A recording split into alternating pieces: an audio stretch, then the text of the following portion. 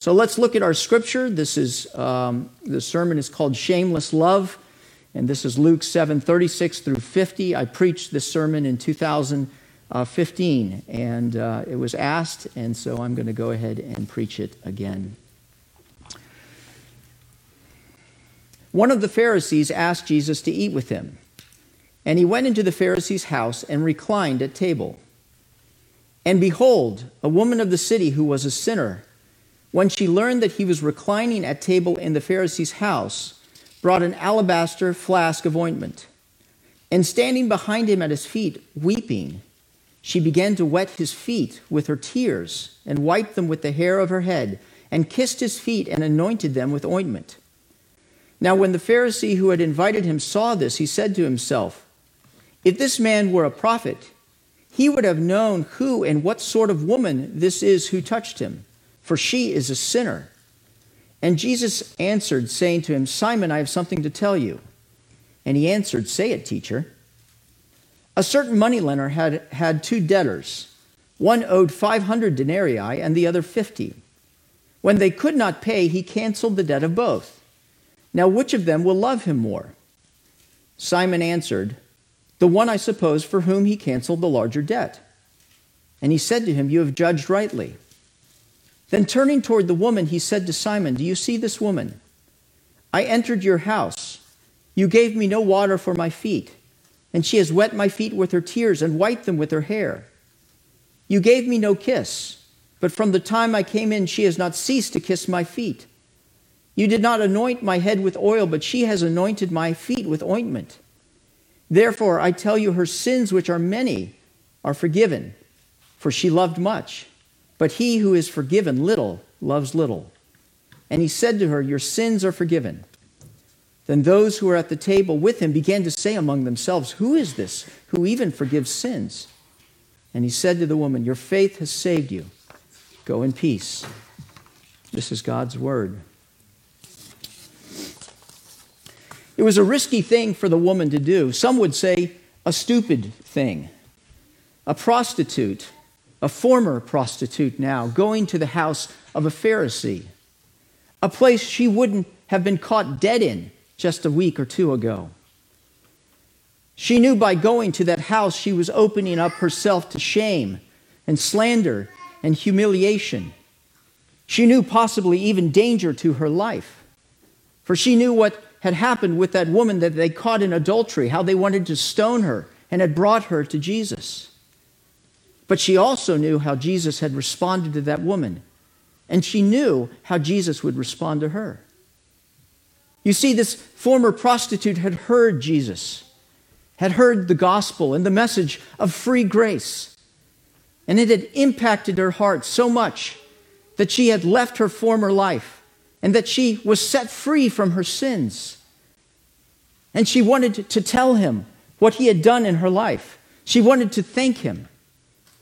And so she asked around to where Jesus might be and discovered that he was going to the house of a Pharisee. So this was the night for her. This was the test. Would she go to the house of a Pharisee to tell Jesus thank you? She made up her mind, and she walked toward the house. The truth of the matter, my friends, is this, that love is risky, isn't it? Everyone knows this, who's ever fallen in love before. There's a risk to that. Indeed, the amount you're willing to risk shows the amount you're willing to love. And so what was it that motivated this woman to risk it all? The answer was forgiveness. This is a story about love and forgiveness. And it's the forgiveness that Jesus has shown to this woman that motivates her to love. It's the engine of her life that has caused her to leave her old life, to ignore the shame and humiliation that the Pharisees might heap upon her, and to approach Jesus. See, forgiveness is powerful because it's so costly. Indeed, forgiveness is the highest love that God can give because it cost God the most. The forgiveness that this woman received from Jesus changed her life. And it's the same forgiveness that Jesus offers each one of us. And we, too, like this woman, have a choice to receive or to deny his offer of forgiveness. But if we choose to receive it, the result is love. The message of this sermon is simple: that God's forgiveness comes from his love. So let your love come from his forgiveness. I'll say it again: God's forgiveness comes from his love. So let your love come from his forgiveness. Well, forgiven love is powerful. We're going to look at forgiveness and what it does. Forgiveness does three things in this passage. Number one, forgiveness brings freedom. Number two, forgiveness brings love. But finally, number three, unforgiveness brings hate. So let's look at point number one. Forgiveness brings freedom. This Pharisee has invited Jesus to come to his home. The question is, why? Well, they want to find out, the Pharisee and the Pharisee's friends, which presumably are other teachers of the law, whether Jesus is a prophet or not. Look at verse 39, where it says, surely this man is not a prophet. They're trying to get a handle on who this young rabble-rouser Jesus is, and possibly to put him in his place. He's an uneducated rabbi who's come out of nowhere, not out of the regular channels. And so they bring him and invite him to come into the home of Simon the Pharisee. And the woman hears of this, that Jesus is going to the house of Simon. And so she goes as well. It's really only two reasons why this woman would be going to the house of a Pharisee to see Jesus. Number one, she's either seeking forgiveness, or number two, she's already obtained forgiveness. The answer, as I've already shared, is that she's obtained forgiveness. Now, how do I know that? The reason I know that is because of the parable that Jesus shares in verse 41, where there were two people who owed debts. One was 500 denarii, 500 days' wages, and the other was 50. And because neither could pay, it says that this person canceled the debt of both of them.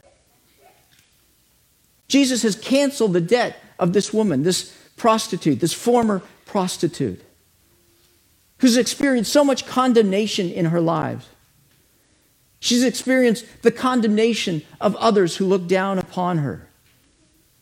She's experienced the condemnation of God because she knows that was not acting the way she was supposed to. And when the woman was committing sexual sin, and we know that sexual sin is a sin against self. And so she's experienced great self-condemnation in her life. And yet, through hearing the gospel of Jesus Christ, she has been freed of all of that condemnation. It's freedom that's driving her to walk that path to the house of the Pharisee. And what is it that she's going to do once she gets there? There's a purpose to her coming. We see that she has with her an alabaster flask of ointment. It's a type of perfume. Very expensive, probably the most expensive thing that she owns. She intends to anoint him, his head and his hands, to honor him, to thank him as a way of physically lavishing love upon him. So the woman goes to the house right as Jesus must be getting there, and this is what she sees.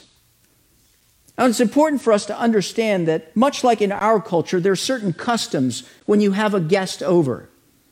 In America, when you have a guest over, you welcome them at the door. You ask if you can take their coat. You bring them into your home. You ask if they'd like something to drink.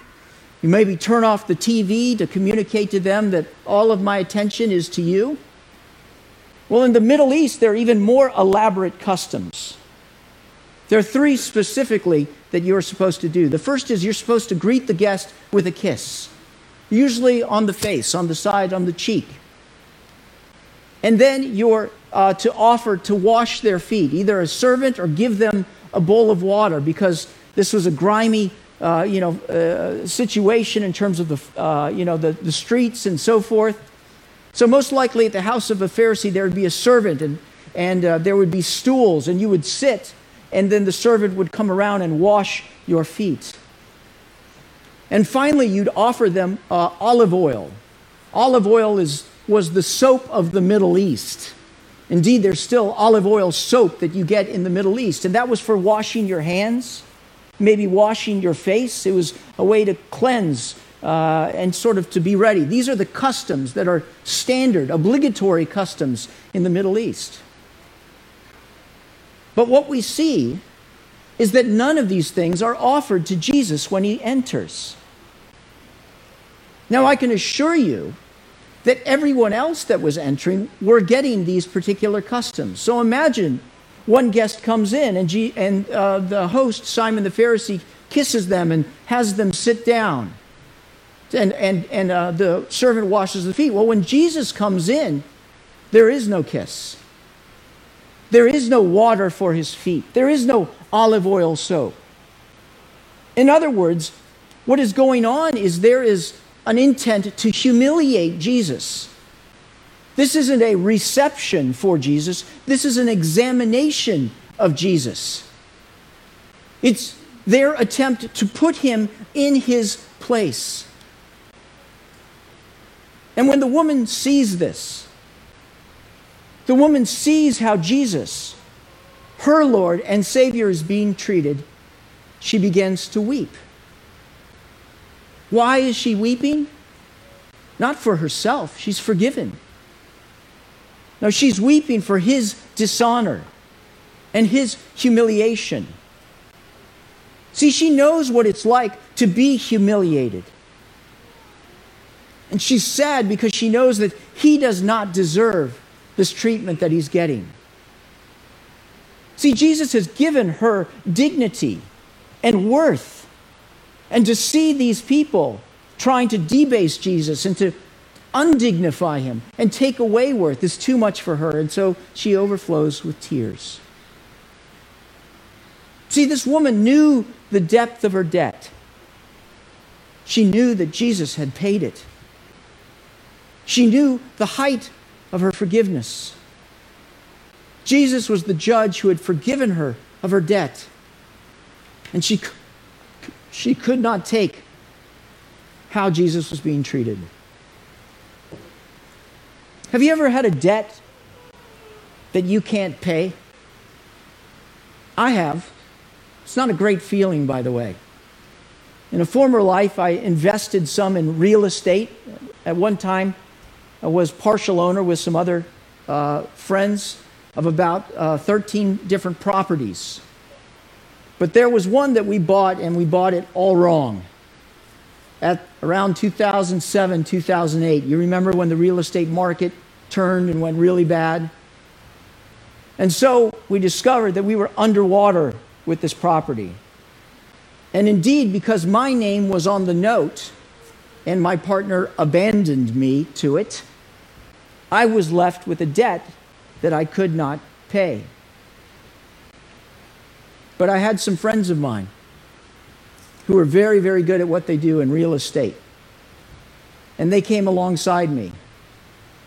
And they figured out a way how to make this right, how to partition the property, how to do it correctly so that I could get out of this debt, even though they didn't have to.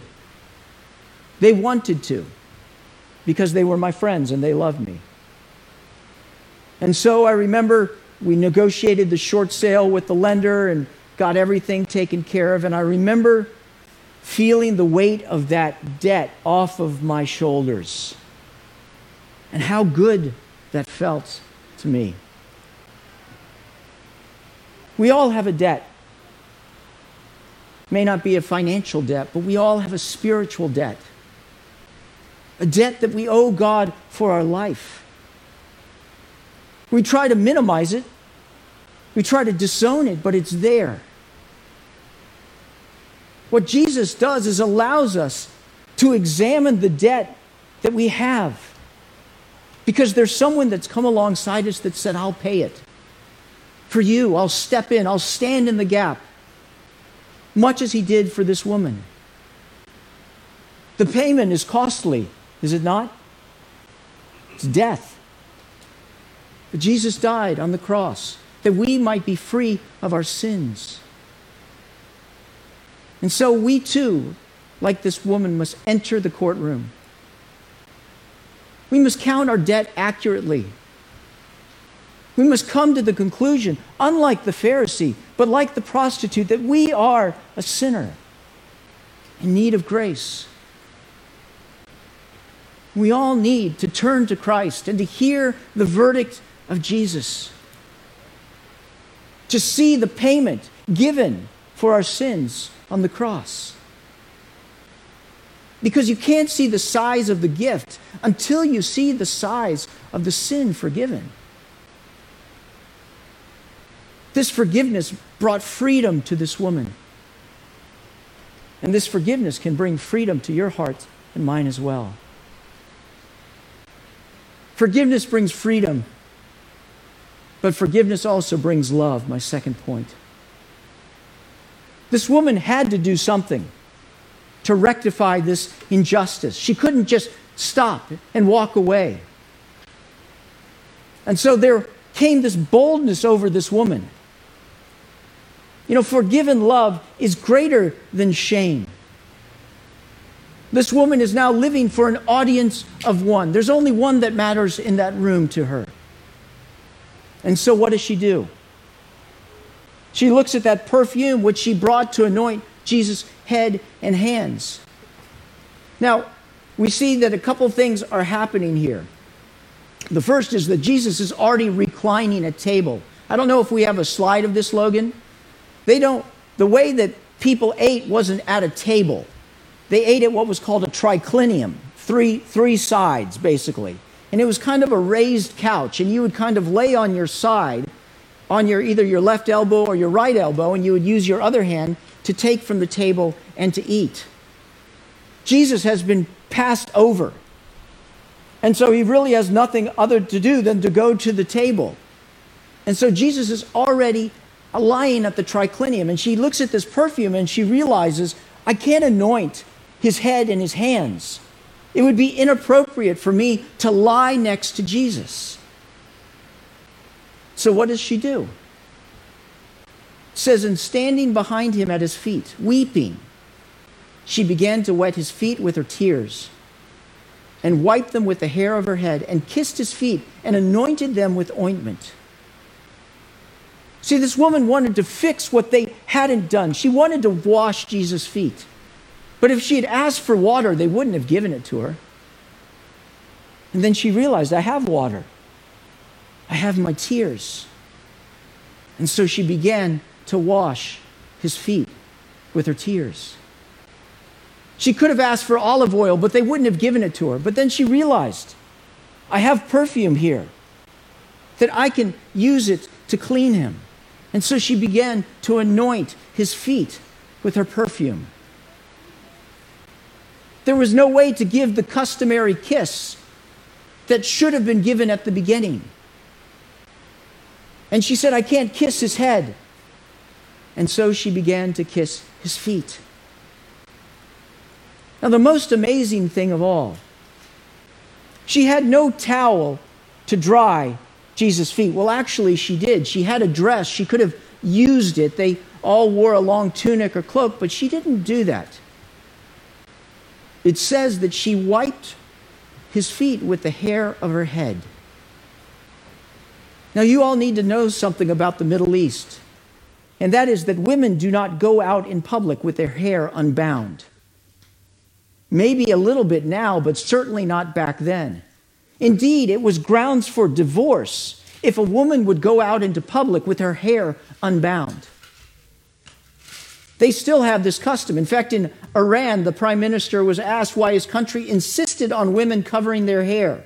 And he replied, it is the obligation of the female to cover her head because women's hair exudes vibrations that arouse, mislead, and corrupt men. So the first time you would see a woman's hair unbound would be when you would marry her. It would be on the wedding night when she would unbind her hair for the first time. And so this woman who came with her hair bound unbinds her hair to wipe Jesus' feet. What is it that this woman was communicating to Jesus? This woman who had unbound her hair before for other men. What she was communicating to Jesus is, I am devoted to you above all. That in a way you are like my husband. Not in a creepy way, not in a sexual way, but rather in a way of devotion. This woman didn't care what the Pharisees thought, what the teachers of the law. All she cared about is what Jesus thought. And Jesus would understand with this act of beauty that this woman was truly saved, that Jesus was her life. Was there a risk that Jesus would reject her? No, she knew. She knew his gospel. And the result of this act of beauty, of love, of devotion, that they were seeking to humiliate him, but she actually ended up humiliating them by doing what they should have done. She affirms him, and he affirms her. All the Pharisees could say was, look at the great sins of this woman. But Jesus was saying, look at the great response of this woman, who's freely forgiven. And so she says to her, your sins are forgiven. Your faith has saved you. Go in peace.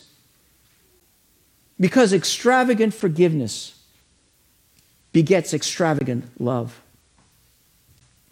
I don't know if you know the story of C.T. Studd, who was a British missionary from 1860 to 1931. He was very famous. He played for England's national cricket team. He was very educated. He went to Cambridge University. He was also very wealthy. He had received an inheritance of £30,000 when his father passed away. But C.T. Studd heard the preaching of the gospel, and he was converted. And he realized that this world was fleeting, and he wanted to live solely for Christ.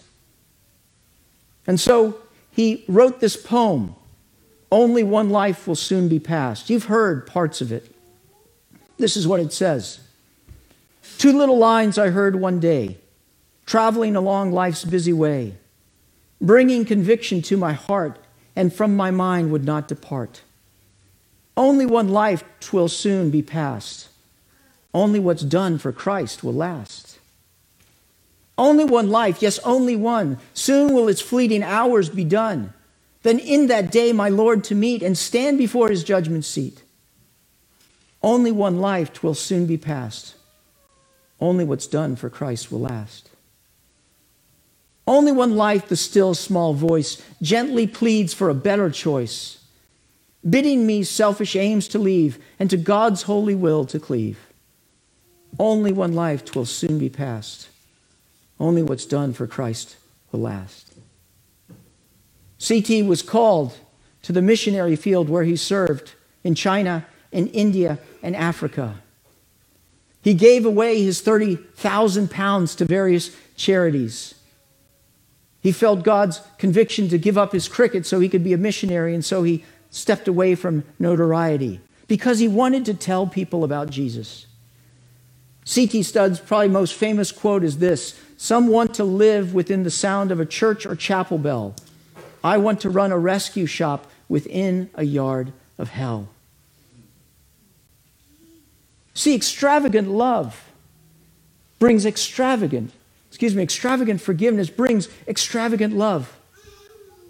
Like this woman with her hair, like C.T. Studd with his life. This woman knew that forgiven love was greater than fear, greater than shame. This woman knew it. Do you? See, costly love demands a costly response. So what does it mean for you to step out in love? No one can tell it to you. Everyone has a different path. Your path may be different than that of C.T. Studd. It may be different than the person sitting right next to you. But what does it mean to step out in extravagant love? For that woman, it was to enter the Pharisee's house, to humiliate herself, so that she could give Jesus the best she had. So what about you and me? Have you given him your heart? Have you unbound your hair yet for Jesus Christ? Give him your best. Your possessions, your position, your prerogatives that belong to you. Make a decision to stop living for the applause of the crowd, that you might live for Christ, that you might be his hands and feet in a world in which there is great injustice, in which there is a need for people who come in the name of Jesus Christ to be his hands and his feet and his mouth. God's forgiveness comes from his love. So let your love come from his forgiveness. Well, forgiveness brings freedom. Forgiveness brings love. But unforgiveness brings hate. There is another person in this story, is there not? Simon the Pharisee. His response had seen this beautiful act that he regarded as despicable. He said to himself in verse 39, if this man were a prophet, he would have known who and what sort of woman this is who is touching him, for she is a sinner. Notice that this unforgiveness brings absolute blindness. She can't see the woman for who she really is.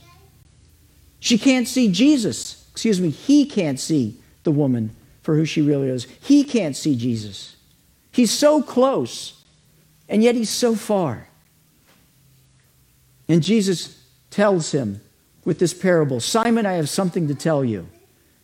In the language there, basically something's coming.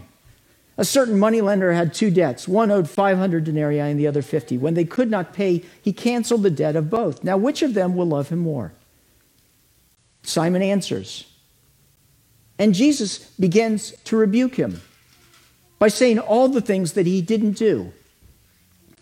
By the way, you never do this, or should never do this. It's not polite, right? If somebody doesn't, when they're bringing you into their home and they don't do this, this, and this.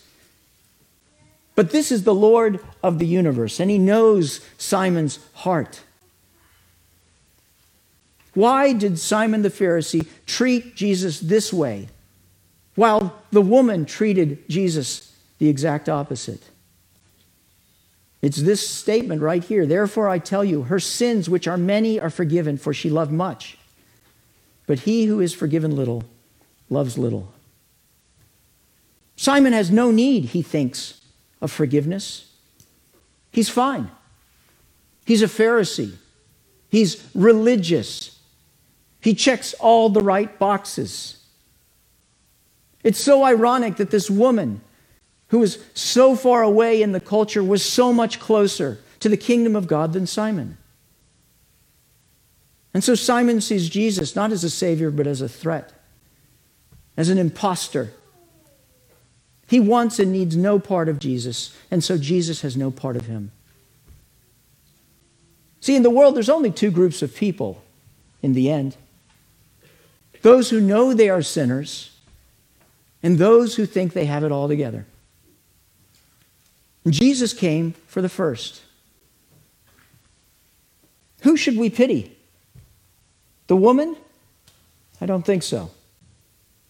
I think we should pity the man. Because all the woman did for Jesus, Jesus did for her. Before this woman washed Jesus' feet, he washed her with his blood. Before this woman anointed Jesus' feet, he anointed her with the Holy Spirit. Before this woman kissed Jesus' feet, Jesus kisses us like a father to a son or a daughter. And Jesus welcomes us to the table. This woman, to be sure, made much of Jesus, but it's because Jesus makes much of us. He is the one that can give you and me dignity, honor, peace, and love. So remember this woman.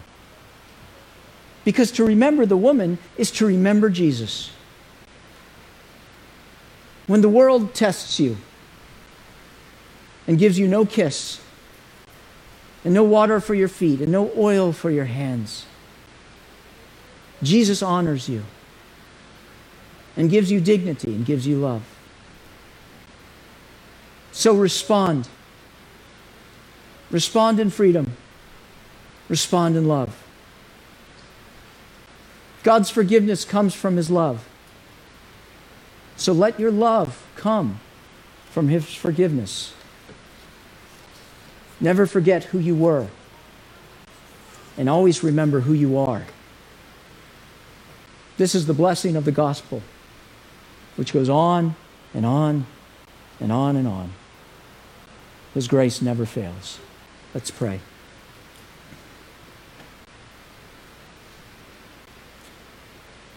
Father, thank you for this picture that you've given us in the love of your Son, Jesus, who gave so much, who washed us with your blood, who washed us, who kissed us with the kiss of a father to a child. Let us live in the freedom of forgiveness. Let us respond with the boldness of love. Let our hearts not become hardened by this world, who has no clue of what is really important in this world. So we thank you and we love you, and we pray all of this in Christ's name. Amen.